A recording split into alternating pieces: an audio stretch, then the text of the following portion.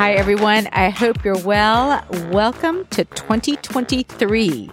And thank you so much for joining us on our podcast today. Kane, how are you doing? I'm doing really well. It's kind of odd to hear you say 2023, to be honest. It is. Wow, it's already here. It is hot. You know, one of my dear friends had asked me this. She said, instead of a resolution for 2023, what is a word to set your intention for 2023? And I thought about this and I thought, there's multiple words, but probably the one word that I would use to set my intention is joyful. I think I'm going to go about this year with joy. Kane, what is yours? Now you're really putting me on the spot because I haven't, you said you thought about it. I haven't thought about it. But the first word that came into my mind was focus, and just set my intention to what I want to focus on. Okay. I like it. Okay. So we're going to focus on your word. Today, we're going to focus on something called the Emsella Chair. Well, before we do that, speaking of focusing, I want to just acknowledge and give thanks to everybody that's listened and given us feedback. It has, I can say this for you, it certainly has for me. It's far exceeded our expectations with this podcast. And I mean, literally people all over the world are listening to it, which is kind of cool. But ultimately it's accomplishing, I think, the goal that you set out to, which was to better inform patients and almost have it be an extension of a consultation, so that when patients come in to consult with you, they're already a step ahead and can make more informed decisions on what's best for them. Right. That's the intent of it. And I'm glad that we're able to have this as a tool for our patients. So thank you, and continue to subscribe so you can get the latest notifications. Okay, back to you. Okay. So back to Emsella Chair, which, Kane, you've had a little experience sitting on the throne. I have, and I will discuss that as we get a little bit further. But when you hear the Emsella Chair, a lot of people may not understand what that is. But here in the Charlotte area, it's actually very popular. There are businesses that run commercials on TV that advertise this. This is the only thing that they do. And so in the Charlotte area, it's a very, very popular therapeutic option for people. And what we're going to set up for today for the Emsella Chair, Kane, is I want to go over a little bit about the type of condition that it can treat. And I want to set up kind of the appropriate patient for it. What are the contraindications? And what I mean by that, what are things that are not indicated for this type of procedure? We'll go through that. Like, who are the ones that we rule out? And then also talk a little bit about what the treatment is and what expectations can be like for this type of treatment. Yeah, I think that's always the key part, is setting the appropriate expectations. Okay, so we're going to launch right into this. And so when we talk about urinary incontinence, which the word incontinence is basically involuntary leakage of urine. And there's three main types, and I'll try to keep this short so I don't lose people on this, but there's stress urinary incontinence, there is urge urinary incontinence, and there's a mixed urinary incontinence. Now, the one that we're going to primarily focus on is stress urinary incontinence. And what that is when there's something that you do to kind of, whether you cough or laugh or sneeze, where you basically are increasing the intra-abdominal pressure, and you feel like you might have a little leak. So sometimes when patients laugh real hard, they might feel like they have to cross their legs, or they might leak a little bit. And Kate, you've heard me say this, where I say, don't make me laugh, don't make me laugh. Yeah, no, this is true. I think this was probably a big part of you wanting to invest in this technology. Oh yeah. This chair I bought for myself, and for patients, but this was, the primary thing was I wanted to have something where I can improve my pelvic floor musculature. And we'll talk about that here in a little bit. Now, I'm going to differentiate it between urge urinary incontinence. That's when you feel the need to urinate. You feel that need coming on, but you can't quite make it to the toilet. And so you leak a little bit. And this can have multiple reasons why you have this. I mean, maybe it's a urinary tract infection. Maybe you're diabetic. Maybe there is other components, spinal cord injury, et cetera, that can cause these type of things. These type of incontinence is not something that Emsella Chair can benefit the patient with. Is the urge incontinence. Is the urge, but it can with stress. It can with stress urinary incontinence. And that's really just where, like, you sneeze or you jump or you laugh too hard and oops, there's a little bit of leaking going on. Correct. And so, it's always a great idea to get a medical exam, to really get a pelvic exam, just to determine, are there causes going on? Is there a degree of bladder prolapse that might be surgical? Are there other issues going on that can be treated medically? But let's say you are healthy and indeed you've got stress urinary incontinence. Then the question comes, it's probably a good idea to determine parameters, to kind of the metrics of it. So for example, how many times in a week do you have a little bit of leakage? Or is it a daily thing? And when you leak, how much do you leak? Is it something that you have to wear pads, multiple pads in a day's time? Or is it just a little bit of leakage? Because I think it's also fair to say that if someone is really having a lot of heavy symptoms, maybe the pelvic floor maybe it's damaged, or maybe it's very, very weakened. Again, that might not be the best type of patient for this as well. Right. Well, and in my case, I will discuss, my experience with it is, I didn't have any underlying medical issues and I didn't have any leakage, but I drink a lot of water. I mean, I drink over a gallon of water a day and all day and into the evening. So I go a lot. And during the day, it's not a problem.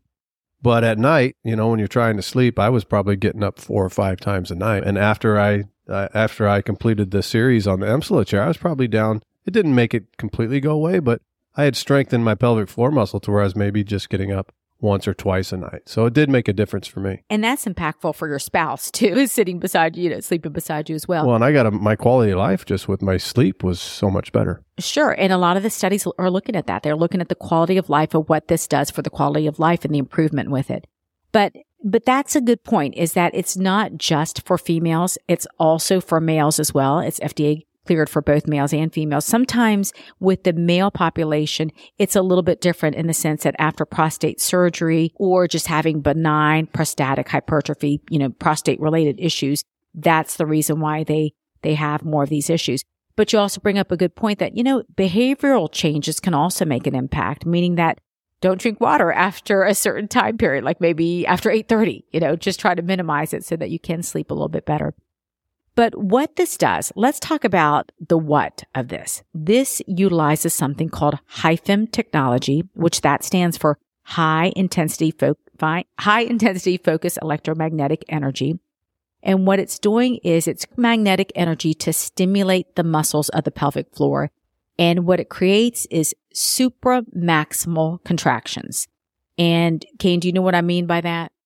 Yes, supra is where it contracts beyond what you could do on your own, I believe. That's exactly right. So if we were to say, hey, can you do some Kegel exercises? Well, we can create this contraction, but when you use electromagnetic energy, this high intensity energy, you can go above your normal amplitude of contracture. So you can create greater contracture, which leads also to muscle hypertrophy. They've showed this on MRIs. And that also relates to greater of the muscle. What do you mean? Muscle hypertrophy is shown on MRIs. What does that mean? They can see the thickening of the muscle, that how it thickens the muscle and how when there's slight bladder prolapse, how it kind of lifts that bladder up a little bit too. That's been shown on MRI. Because this is one of those things where you can't, there's not going to be a visual change. So, but there is a visual change when you do it through an MRI. You can actually see the change in the thickening of the muscle. Correct.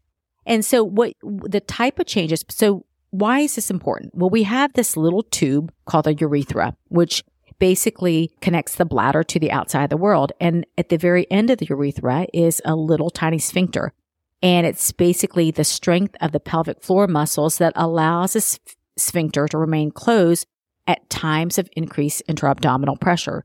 And so if you are, coughing or sneezing, this remains closed when your pelvic floor is strong and doing the things it needs to be doing.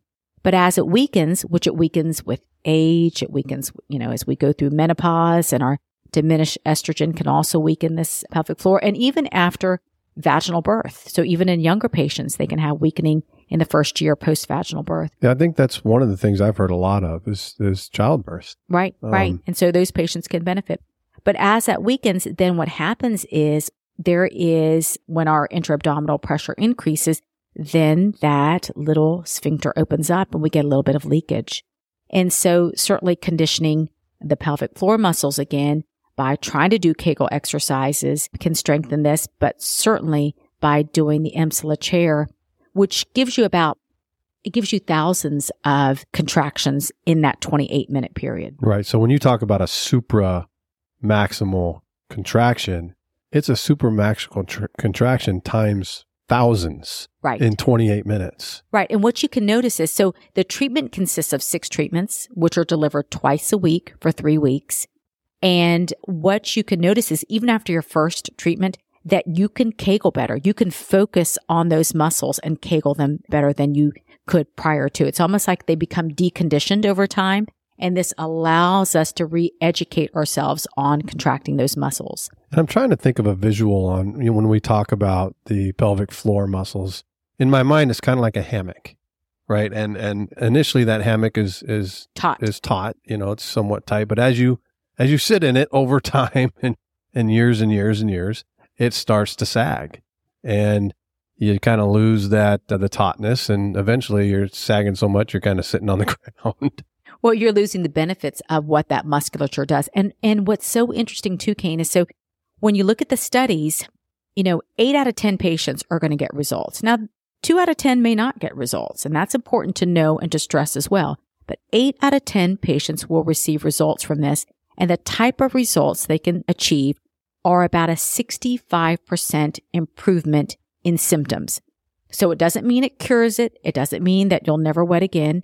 It means that if you're waking up, 3 times at night to use the restroom, it might be diminished down to 1. Well, that was my experience, right? About 5 to 2. Yeah. Or if you're, leaking on a daily basis, well, maybe you're only leaking twice a week.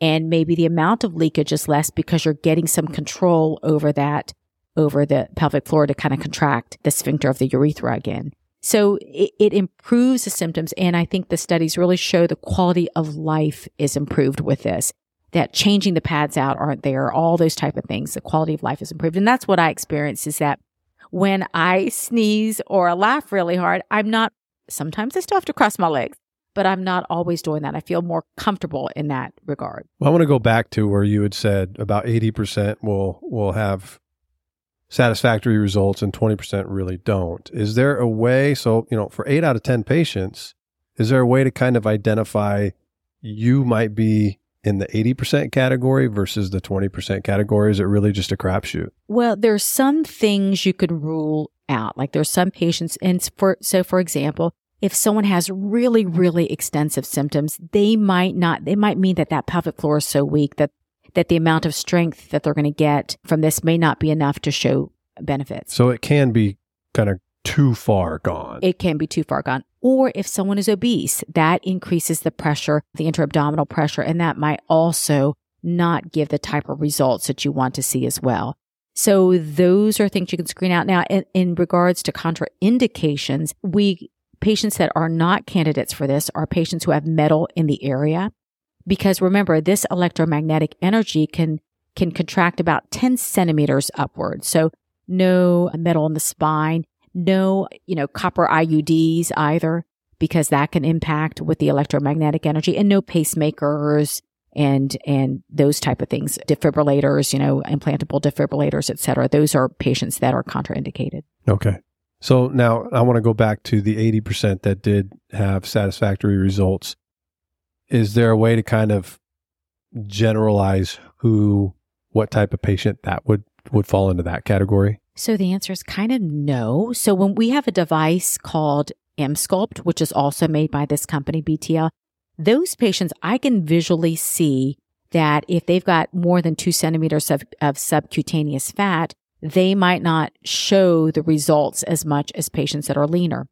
I can't really necessarily see that with these type of patients, but I will say patients who've had examinations and have noted pelvic floor bladder prolapse, or that is at a greater extent, or other conditions can certainly be ruled out as well. But otherwise it's hard to discern. But the majority of patients will show a benefit. So that's important to note as well. Right, 80%. And that can range from younger patients that maybe have given, childbirth up to, the menopausal patient. Correct. And what's also interesting is it's not just improvement with stress urinary incontinence, but they've also shown that it also improves sexual function and sexual satisfaction, because what it does is it improves that pelvic floor strength, which allows for better orgasms, for stronger orgasms, and these contractions also increase blood flow, which improves sensation and just the whole sexual pleasure component. And we've actually had that feedback. We have. We've had patients describe that. And there is actually, while it's seen as a secondary benefit, there is a study that actually just looked at this. They looked at 75 patients, female patients that had poor sexual function and satisfaction, and they found indeed that in the majority of these patients, they improved as well. So that's kind of a nice little secondary benefit. So to just kind of summarize the Emsella Chair, again, it's a series of 6 treatments twice a week. Correct. For 3 weeks. That equals 6. Mm-hmm. And what else? And so it's important to know that it's not that you do a series of this and you're good for life. It's a muscle that has to be retrained and has to be worked on and strengthened. So we have different options where patients can come in to maintain these results with, a month or 3 months or whatever that might be for them. Okay. And so the, maintenance is appropriate, and it's really appropriate for a lot of different people, both men and women. And you can expect to see good results. Don't expect a cure, but there's been a lot of people that experience satisfactory results. So much so, again, that in Charlotte, you see it advertised on TV. You certainly do. And I think that's important, is that to set expectations, is that this will not cure you. This will benefit the majority of the patients that do it, and it'll improve the quality of life in those patients. All right. So that's it. That's what we've got for today. And I hope you all have, again, a wonderful start to the new year. And thank you so, so much for your listenership. We appreciate it. Thank you so much. Have a good one. Bye-bye.